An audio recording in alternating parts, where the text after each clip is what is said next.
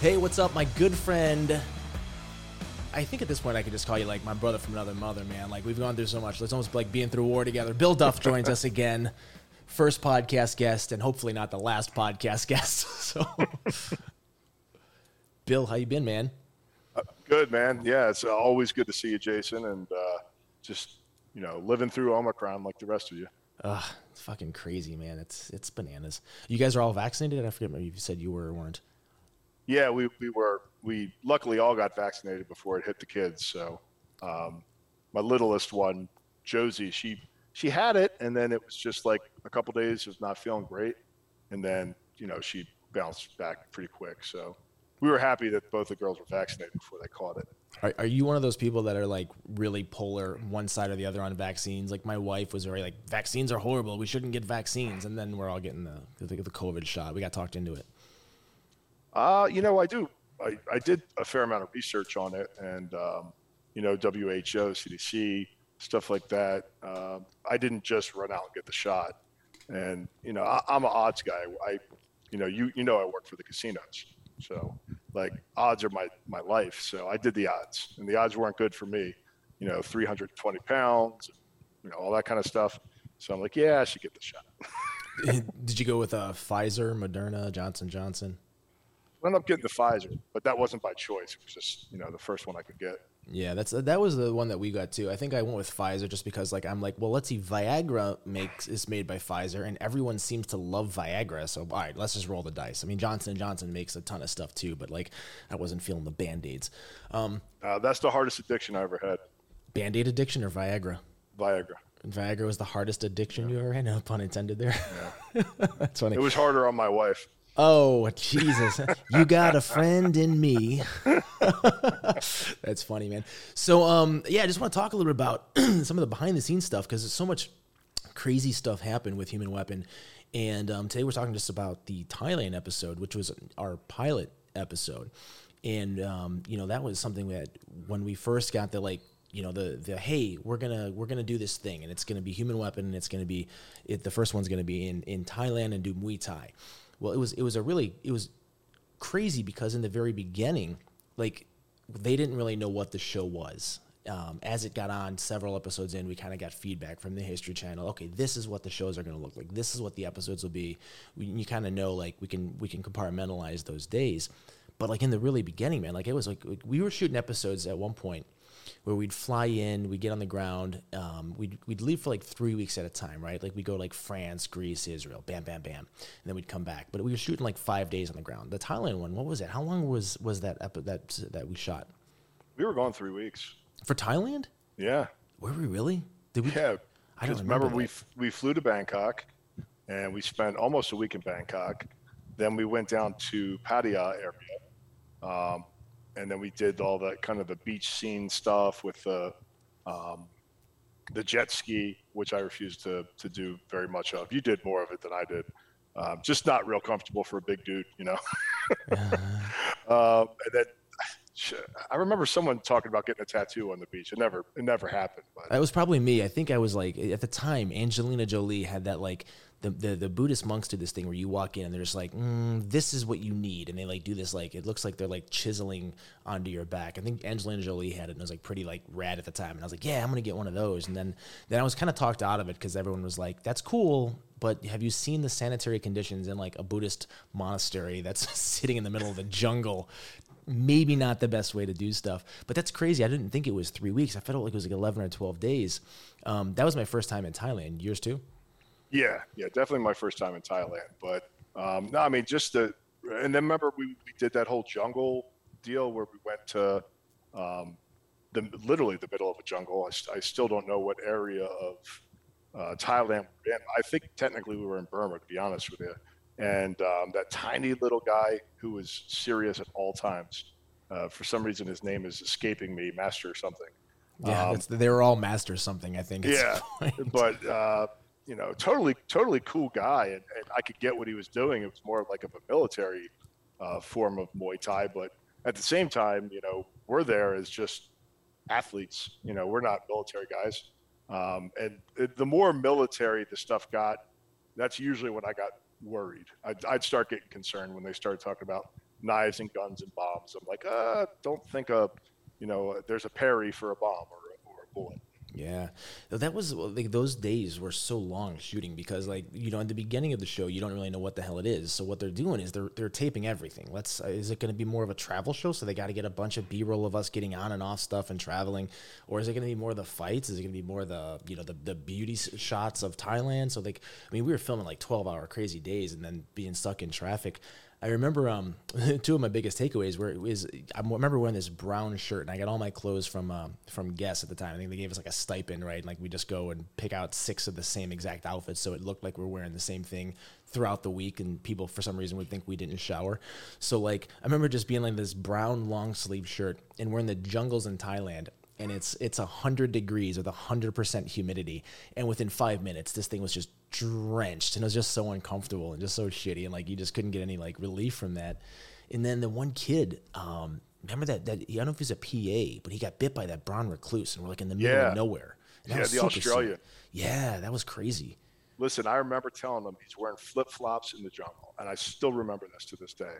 All of us have boots and socks on. I'm like, dude, like, come on, like, we're in a jungle. And he goes, it's all right, mate. I'm an Aussie. And I'm like, okay.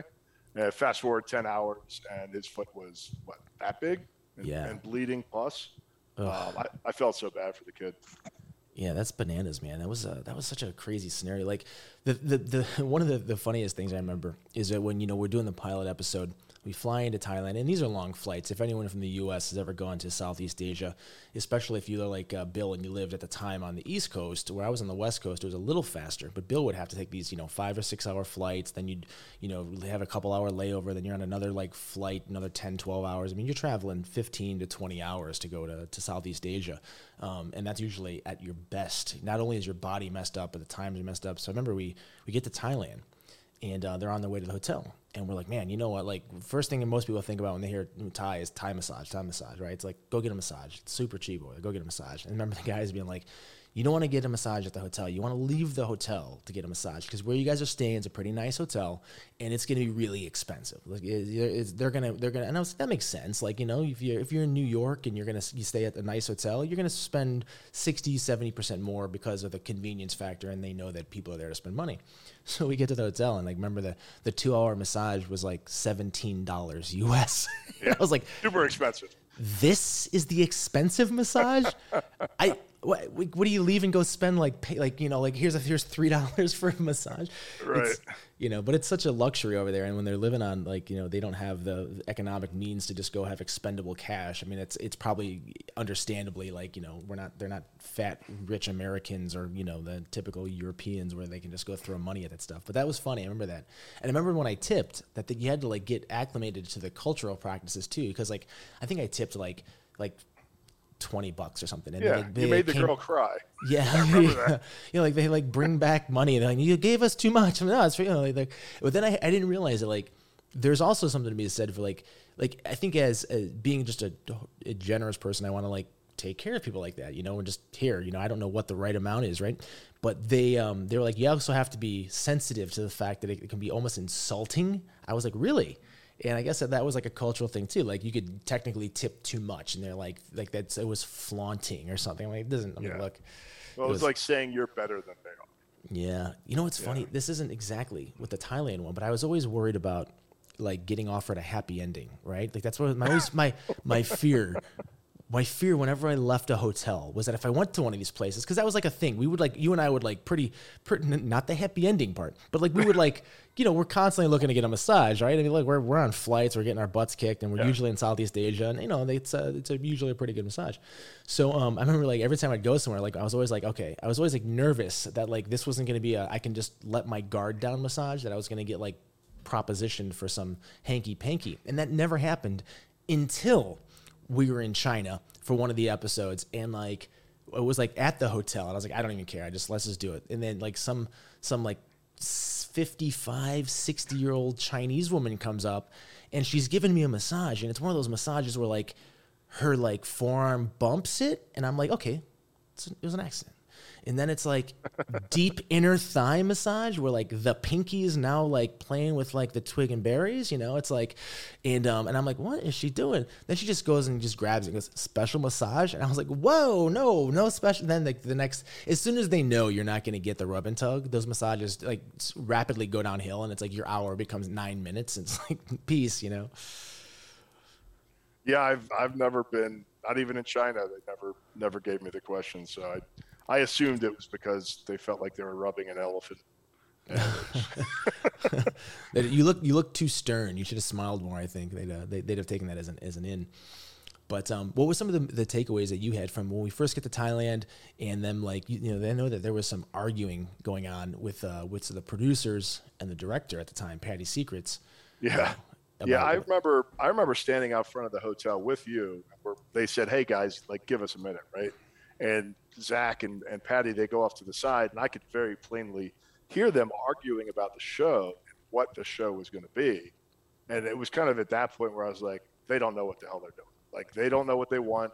They have no idea what this is going to be. And like, why the hell did I come out and do this? Like that really, it just, I kind of like turned away from you and walked and thought for a minute about like, maybe I should just book a flight home. Because I didn't know Zach from Adam and Patty. I mean, he was just, a former apartheid South African. Like dealing with him was like dealing with a Klingon. Like he was always right no matter what. And that really, really got him later in the show, especially with those monkeys. I just remember him trying to, direct the monkeys when they told us not to get in between the babies and the adults. And then he stepped in. He's like, no. And they just attacked him like nothing I've ever seen. Oh, my God. I totally forgot about those monkeys. Yeah, we went to that. Yeah, I remember that. I totally forgot about that, man. Like, so we go to La this. Paris was the name La of the Paris. town. You have a memory like a fucking elephant, man. I don't know. Oh, and I just remembered Master Priang was the guy who we saw in the jungle. Master Priang, yes, that was the smaller gentleman. Yeah. So like I remember like we started with that Sid Yang Tong, and it's like the masters issue the challenge. Go learn Muay Thai, and in 6 days go fight a world champion, which makes total sense, right? Like, right. So it's like they should do that with other things. Like, here's brain surgery. Go learn how to do it, and in 6 days I want you to go remove an embolism. Like go have fun. It's not gonna work. It doesn't work. It doesn't work. You can't edit around that. But yeah, I remember like we go to that where was that with the monkeys? La Paris. La Paris. So we pull into this area, and it's in the U.S. If you want to go see monkeys, you're going to a zoo, or if there's like some sort of a petting feature, it's like a hands-on place, like a farm or something, right? Well, you're driving into the city, and you just start to see like, oh look, there's a monkey. And then as you get further in, there's a bunch of monkeys, and then by the time we're in like the heart of the city, there's as many monkeys as there are people, and that's crazy to see. You walk outside, like I'm a big kid. When I moved to Florida, I walk outside, and to this day, when I see an iguana, I'm like, an iguana, look, that's cool, and I'm like, to see like dozens of monkeys, and they're on cars, and they're on the street, and they're like, it's like, it felt like Planet of the Apes. What are they, macaques? I forget what they were. Yeah, and like the people who were locals, they were so used to the monkeys that it was just like, oh, okay, another monkey. Yeah. And they, because the monkeys would steal stuff from them, especially their food during lunch. And I just couldn't imagine living in a place where I went to lunch every day and thought, wow, I'm going to have to battle some monkeys to eat my entire sandwich. Like that's a different kind of lunch. Yeah, I remember when we're filming, I think it was the move, like everywhere we went, right? Like we had to meet a master, learn a special move, practice this special move, talk about how amazing it was, and then we'd move on. And it was Hanuman Presents the Ring, and it was this double uppercut thing. And I remember this is the first time I was like, wow, this is some bullshit. Like I remember thinking, do I say this sucks? Do I say this isn't going to work? Like, I mean, how does this work? I don't want to be respectful of their martial art, but I'm like, I don't know if this is the move you're going to teach us to save our asses. Has anyone in the history of mankind pulled off the double uppercut that wasn't playing Street Fighter? What's that one movie, Ong Bak? I think he does it in Ong Bak. That, you know what? I think you're right.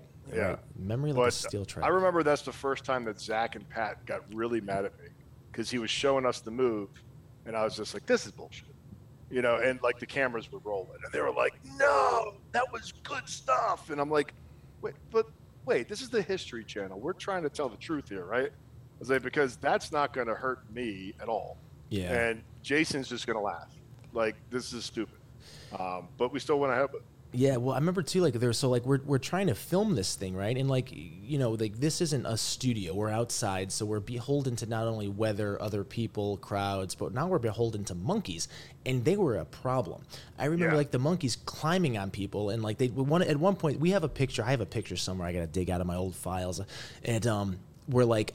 I have like two monkeys like on me. One of them because I was giving some of them water out of my bottle, like, and then the mom monkey was not feeling that and was like hissing at me, while another monkey jumps on my head and is like playing with my like hair gel. I'm like, you do not want to get messed up in there. You will lose a hand, man. Like, so like, and then the guy had this slingshot. That was like our defense mechanism from these wild like getting attacked by hundreds of rabid monkeys. Was he had a slingshot with nothing in it, and he would walk around. He would like fake like.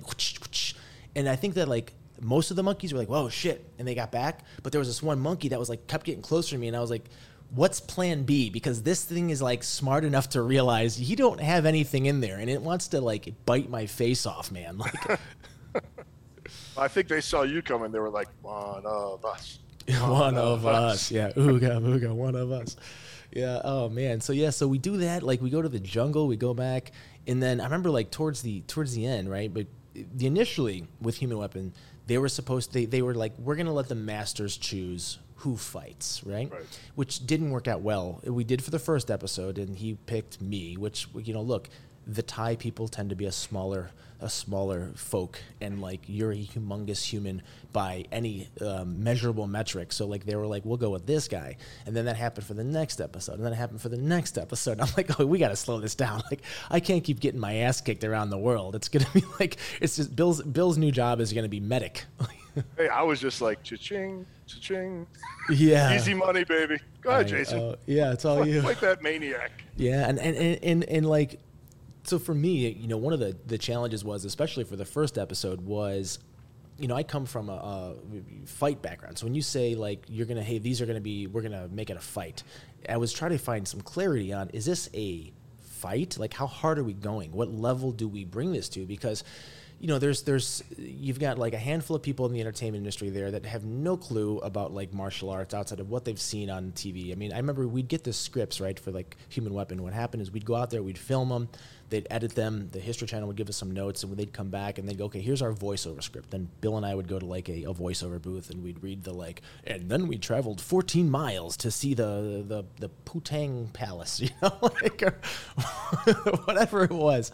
I can see where your mind is, 40 and slip. Oh yeah, the Putang Palace. It was. I mean, there probably is a Putang Palace somewhere, man. Like Putang is for sure gonna be something that's a real thing.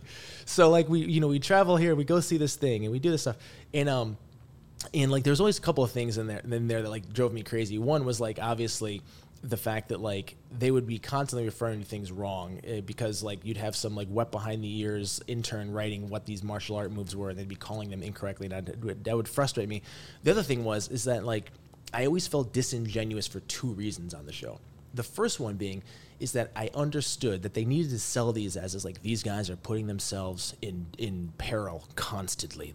They may die at any second. I mean, Ice Road Truckers was on, and people were like, yeah, they could fall through the ice and die, and then these guys they could get killed. But realistically, right, like that's only one good episode. You die. That's the season finale, right? That's the end of the episode, end of the series. So like I remember that like they wanted to sell these as like really aggressive fights, and especially for the first episode in Thailand. I mean, this guy is a world champion boxer, which ironically we've connected several times afterwards. Like we ran into him again in the Philippines and in Singapore, and I think he's even in the States now. And like I was like, what are we doing here? Like I don't want to die. Like I was real adamant about this, and we're like in the middle of the jungle with like not awesome medical treatment readily apparent. It was like an hour away. They had an ambulance there, which I'm sure part of that was just for show. But that also for me was like, that was an indication that we really need to have a dialogue on like, is this guy, because we went to the Lupini Stadium and we saw that guy get laid out with an elbow. And that was crazy aggressive. Well, and then we saw him get pretty much stuffed into the back of a taxi, which like to me was shocking. He obviously had neck injuries. He got hit so hard, and then to just flop him in the back of a taxi and send him off to the hospital, I was just like, good Lord, like this is human chicken fighting or cockfighting. And that's how I felt about Lumpini Stadium. Not to mention the smell. That's the one thing I can't ever forget, the smell of Lumpini Stadium. It was like human excrement, sweat, blood, and money. It was just awful. So it's like Vegas. Like Vegas minus the glitter. Like Vegas minus the glitter. Yeah, I mean, everyone, that's like the feather in the cap. Like anyone that does Muay Thai or that's gone over there and trained, like Lumpini Stadium's like the Madison Square Garden. Like I've fought finally at Lumpini Stadium, but it's really not like, I mean, it's not like a we're so lucky in the U.S., right? Like, I mean, our standard of living of poor here is like way better than the average person over there. I mean, and not to get ahead of episodes, but we've traveled to places where people were still living outside in villages and like tribes-esque. I mean, we were on that waterway one time and people were, that's just like, hey, like we're so lucky that we have readily accessible clean water and we don't have to fight for our food, and like we have hospitals, and that was such an eye-opening experience for me. But I remember, like, so we go to this final fight, and like I always was like, what are we doing? And luckily, it was cool. It was a sparring session. But they always wanted to build these as these, like, we got to go kill each other. And that was always the concern I had, was like, at what level is one of us going to get hurt? Because for sure, like, someone's going to be like, I've got an ego. I'm not letting these guys come in from a week of training and kick my butt. And a lot of times, I mean, look, like we couldn't kick their butts because, you can be an amazing bowler, but now you want to go learn darts and play darts for a week. Within that skill set, a lot of your attributes just don't translate. That, and I was eating like shit and totally out of shape the whole time. So like, and Nick, how many times did we get a script for, like, and we'd be like, then we ran 9 miles through the jungle, but really what happened? Like, we ran past camera 6 times for 12 feet. Yeah. Well, that happened a ton. And then, I don't know if you remember, but when we were training with Master Priang, we went to a temple that was built on the side of a mountain, and there was a staircase leading up to it. And I am not kidding when I say it was a minimum of 70-degree pitch on that staircase. I remember that. And they were like, all right, guys, go up to the top of the temple and come down. And they sent Paul, our camera guy, with us, who was a big guy as well. And we may have made it up 1/3 of the way before we were all like, we're going to die if we go to the top of this thing. Because the steps got smaller. And, I got a size 14 foot. And I just remember, like, my toes were the only thing fitting on top of these stairs 1/3 of the way up, and they were getting smaller. And I was just, I can't do this. Like, I'm gonna legitimately fall off a hill in Thailand and die. So that part was for real. Like, yeah, we could have died on that, but the fights, not so much. Yeah. I remember too, like, because in the very beginning, and that's being the pilot episode, and for those of you guys that are listening that don't know what pilots are, like, the way that basically television gets made is that people pitch 100 ideas to a network, and out of those 100, 10 of them will be good enough to make a pilot, where they put money up and they say, basically, let's see proof of concept. And you go out and you film a pilot, and it's usually a lot of work and it's a lot of stuff because they're not really sure what that show should look like. They have an idea based on the pitch, and then they edit it and they come back, they make changes. Then they take that pilot and they test it on an audience, and they go, do you guys like it? What don't you like? What do you like? And assuming it good tests well, they pick it up to series. So we shoot this pilot, we're doing all this stuff, and I forgot where I was going with this. That's what happens when you get hit in the head a lot, man. Like, you start making a point, and then it just goes totally to shit. But in terms of, like, that was what I was saying. One of the things that I remember, the first inclination that I had, and I wasn't a fan of Patty Secrets. Patty Secrets is what we non-affectionately called our director for the first few episodes, because he just didn't have great people skills. We'll leave it at that. But I remember him, like, really trying to, like, ramp up you and tell you, like, tell him you're going to grip him up and what are you going to do to him? And, like, kind of trying to, like, get us to, like, talk shit. And I was like, this is so disingenuous. Like, I'm here as a martial artist. I want to learn this stuff. I'm competitive, but I'm not going to, like, sit there and, like, try to tell him, well, you're going to give him a forearm shiver. You're going to do that. Like, you're going to spike him on his little head or something. I was like, what? Yeah. The dude knew nothing about athletics, let alone martial arts. Yeah. I mean, we would get out of the van. He'd be like, all right, guys, go get in there. I'm like, I'm going to stretch. I'm sure Jason's going to stretch. Like, I'm going to actually get ready. We just traveled 2 hours in a tiny van that you had to push me into to fit. So, down by the river. Yeah. Let's give it a minute, Patty. Yeah. And the reason we called him Patty Secrets is because every time he talked to you one-on-one, he'd pull you aside and act like it was a secret. And it would be about the most mundane crap. Like, okay, Bill, we're gonna do this, and I need you to really wrangle Jason on this and keep it serious. I'd be like, don't you realize the fun part of the show is going to be when we have fun doing the show?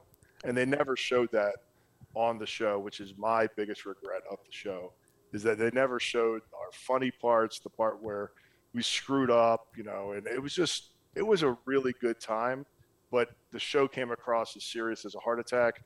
And I think that pretty much what killed the show, to be honest with Yeah, I mean, I was always under the impression, in my understanding, was that because I knew that there were issues with the History Channel getting. I think the consensus I heard from the production company was they took forever. I mean, it was like several months. We shoot this pilot, and then we don't hear anything for months and months and months. And like every 4, 5, 6, 7 weeks, my manager at the time, we get a ping from Jupiter Entertainment, which was the production company, and they would say, hey, they still love it. They just don't know. They're not positive. They're just working some stuff out, looking good.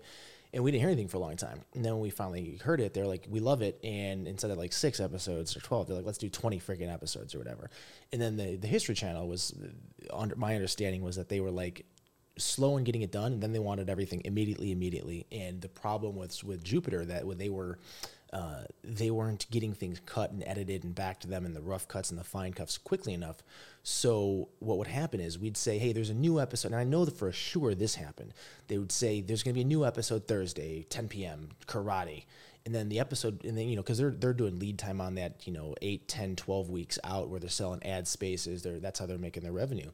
And then there would not be a new episode. They wouldn't have, the production company didn't get it to them in time. So they'd have to show like, damn, do we do like a highlight show? What do we do? They just throw on an old episode. And people were like, oh, this fucking says new episode. It's an old episode. So that just has like a trickle down effect, because I remember distinctly whenever the shows would come out, we'd find out the ratings. It was always like us and Ice Road Truckers were like 1 and 2. And truthfully, Ice Road Truckers, you can turn it on and not have to think too hard. It usually was like 60-40. Ice Road Truckers would pull ahead, no pun intended.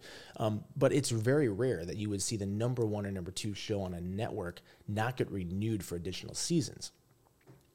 Yeah, that was also when the bubble burst too, though. Remember that. So 07, 08 is when we went to that deep recession, and we were not a cheap show. And I can't imagine Ice Road Truckers was a cheap show either. Well, they were paying us cheap. If that like no, they definitely got away with that. Yeah, I'm like, was our pay a percentage of the gross episode fee? Because I'm guessing it was like 0.0001 of like, it was basically, I remember before we even did this, just to get back into like the idea of like how they wanted to make it feel so aggressive, is like before we like signed on the dotted line, I remember one of the things they were like, well, you guys might have to like sleep in tents outdoors, and like this was in the beginning really pitched as like an aggressive Survivor-esque reality show, but it kind of morphed into more of a hosted, try to get information across. And this being the pilot, the History Channel was always like the Civil War channel, so this was one of their flagship shows, this and Ice Road Truckers, that they were going to put a lot of time, effort, money, and PR behind to try to bring in that younger, cooler audience that's going to be sitting around to watch those World War II documentaries down the road. So it was this new kind of thing for them.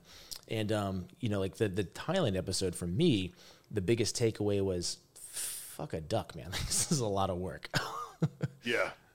I mean, if you would have separated out hourly what we got paid, Jason, I estimated at about $7.25. $7.25, about $3.50.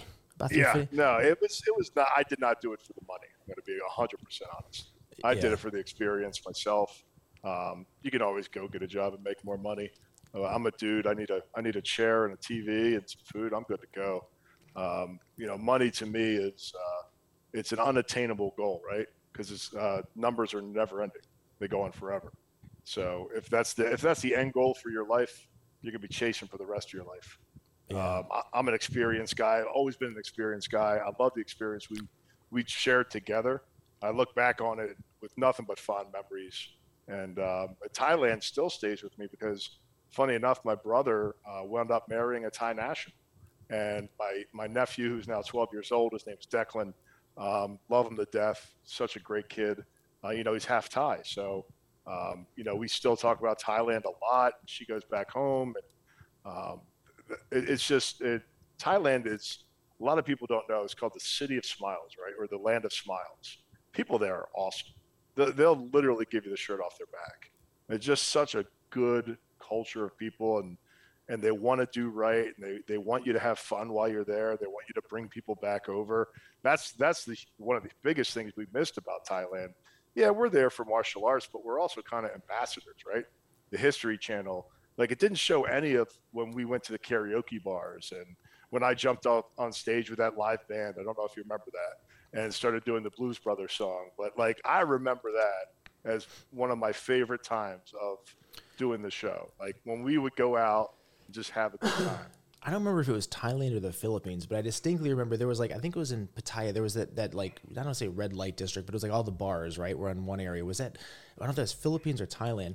And I remember being at a urinal and, using the urinal, and someone comes behind me and starts massaging my neck while I'm taking a whiz. And then I turned around and I see, no, it like he puts like a cold towel. He was basically the bathroom attendant. And I guess it's very normal there. It's like, hey, hey, I'm here to service you and make a tip. And here's like cool you off, because these were like indoor facilities. And it was just hot and kind of humid. And you're constantly sweating. The humidity is just insane over there. But that was one of the things where like, you need to like think about this, man. Like, when I got my hoo-ha in my hand, and somebody comes up behind me at a urinal and starts give you a little, like maybe start with the cold rag on the forehead or something. Like, let's not go backwards into that. But that was a fun episode, man. And then I remember, like, we didn't hear anything for so long, and that was just at the time I was like, well, maybe this is just a one-off. And then in the meantime, I think this, like, I was still like trying to make ends meet fighting. So I had gotten a contract with the UFC to fight UFC 60 Spencer Fisher, which was the Matt Hughes Hoist Gracie card. And at the time that felt like, I'm making it as a fighter. And full disclosure, I never wanted that to be a career. That was just like a hobby that would pay the bills. And then eventually that hobby became a bigger opportunity.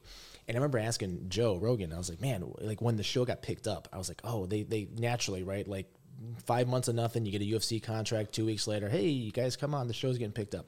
I remember asking Joe, like, man, what do I do? Like, because I know Joe was a big vocal piece in Joe Silva's ear, and so was Eddie Bravo, about like getting me the opportunity. And I didn't want to let anybody down. And he was like, man, if you don't have to fight, don't fight. And especially back then when the contracts were 2 and 2, $2,000 to fight, $2,000 to win. You got to pay your own medicals. You got to fly out your second cornerman and stuff. And like, you could like fight a world beater and just die and still be losing money. So I remember, having to make that phone call to Joe Silva. But, like you said, it was such a great experience because, there was effectively, for all the episodes, you and I, and then our extended family would be the director. There would be a producer for the episodes. There was 3 or 4 producers because you'd have to do pre-production planning, the actual hands-on production, and then the post-production. And the same producer would oversee all 3 facets of it. And, we even had some young producers, like kids in their early 20s, to take on that. But, it was our 2 camera guys. Oh my gosh. Paul and Eric. Paul and Eric. Yeah, it was Paul, Eric. We had our audio cat. Bravo. Yeah, Bravo. Adriano Bravo. It's just such a great memory, man. And then, it would be the director. Now, so we'd always be traveling around. Then we'd hire local people, but it really is. And this isn't really an apt comparison because I don't want to downplay the camaraderie that the military have, but the best way I can liken it was like being in the military. Like, you go through these experiences together away from home that are very much like, this is your band of brothers and you're kind of in it together. And like, really, there was a lot of times where like you and I were the only ones looking out for each other. Like, we'd have to kind of be no doubt. a unified force on stuff. And then that also would help with the production stuff too. But if you could go back, and just speaking specifically on the Muay Thai episode, if you could, let's speak as the series as a whole. If you could change one thing about the way the show was, what would it be? Oh, it would definitely be to be more on our dialogue and our experience through it, whether it was funny or whether it was serious or any of that type of stuff. Like, the stand-up hosting stuff to me is so fake, it's so stupid. That's not the experience. But as we're learning, let's say, we're learning a teep, which is just that front kick, and everyone calls it something different. And to be honest, I wasn't that good at it, right? Like, as we started, because think about a football player and throwing a teep out. It's almost everything against what football players get taught. right? You're bringing your hips high, you're throwing your leg out, you're taking your upper body and you're thrusting it backwards to create force forward. And the first couple of times, I don't think I did a good job. And you were kind of laughing, and I was laughing, and that big Dutch guy that was at Tiger Muay Thai, I think it was. Yeah, he was laughing too, and it was a funny moment. It was a good moment, and that was gold. They should have used that. They really should have, because, like, yeah, I'm not going to do great in Muay Thai. I was 300 pounds, 6'4", old football player and wrestler. Like, show that. Show some of the stuff where we screwed, kind of screwed the pooch. I don't think there was enough of that. And there wasn't enough of your jokes and me laughing at them.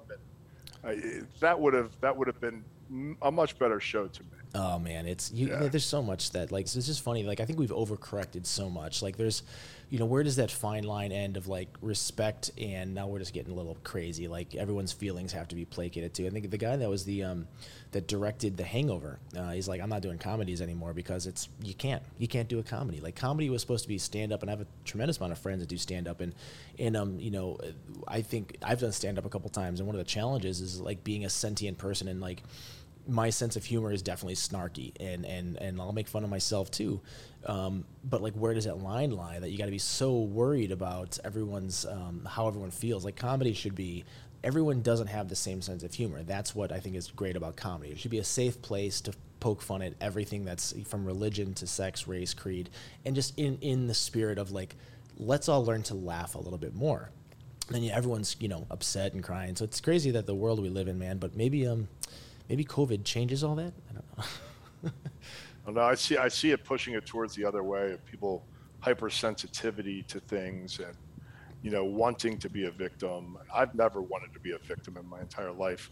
I look for reasons not to complain. People who complain about things and offer no solution, that's just whining. Yeah. And that type of mentality is seen as toxic now. And I can't wrap my head around that, because I've been nothing but successful through my entire life with that line of thinking. And it almost depresses me when I think that the next generation won't be, I don't want to say as tough, but as thick-skinned as we were.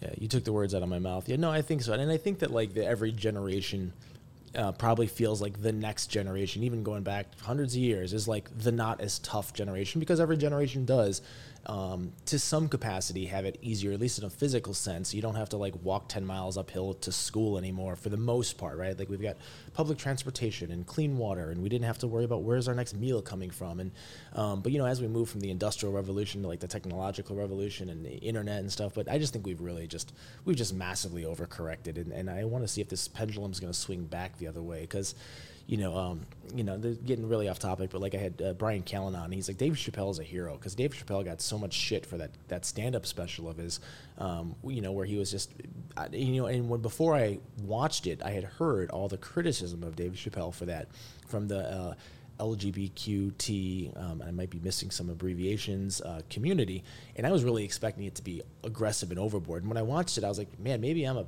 an asshole, but, like, this doesn't seem that bad. This was just him talking about his perspective and how he sees things and his own experiences. There's a big difference between standing up for something you believe in and expressing your truisms and putting down other people. Like, I hate the expectation now that you have to do all these things. You have to, like, you have to make sure that everyone in the room is okay with everything you're going to say. You have to make sure that you're dotting I's, crossing the T's. It's like our civil liberties and our brains are getting, like, confined into this smaller space. I agree. That's my rant. Well, I appreciate you coming on, brother. And thanks for having me. I'm sure I'll talk to you. I'm sure I'll talk to you before you come down here. But I look forward to seeing you and the wife, and send my love. Awesome. Thanks, brother. Take it easy, man.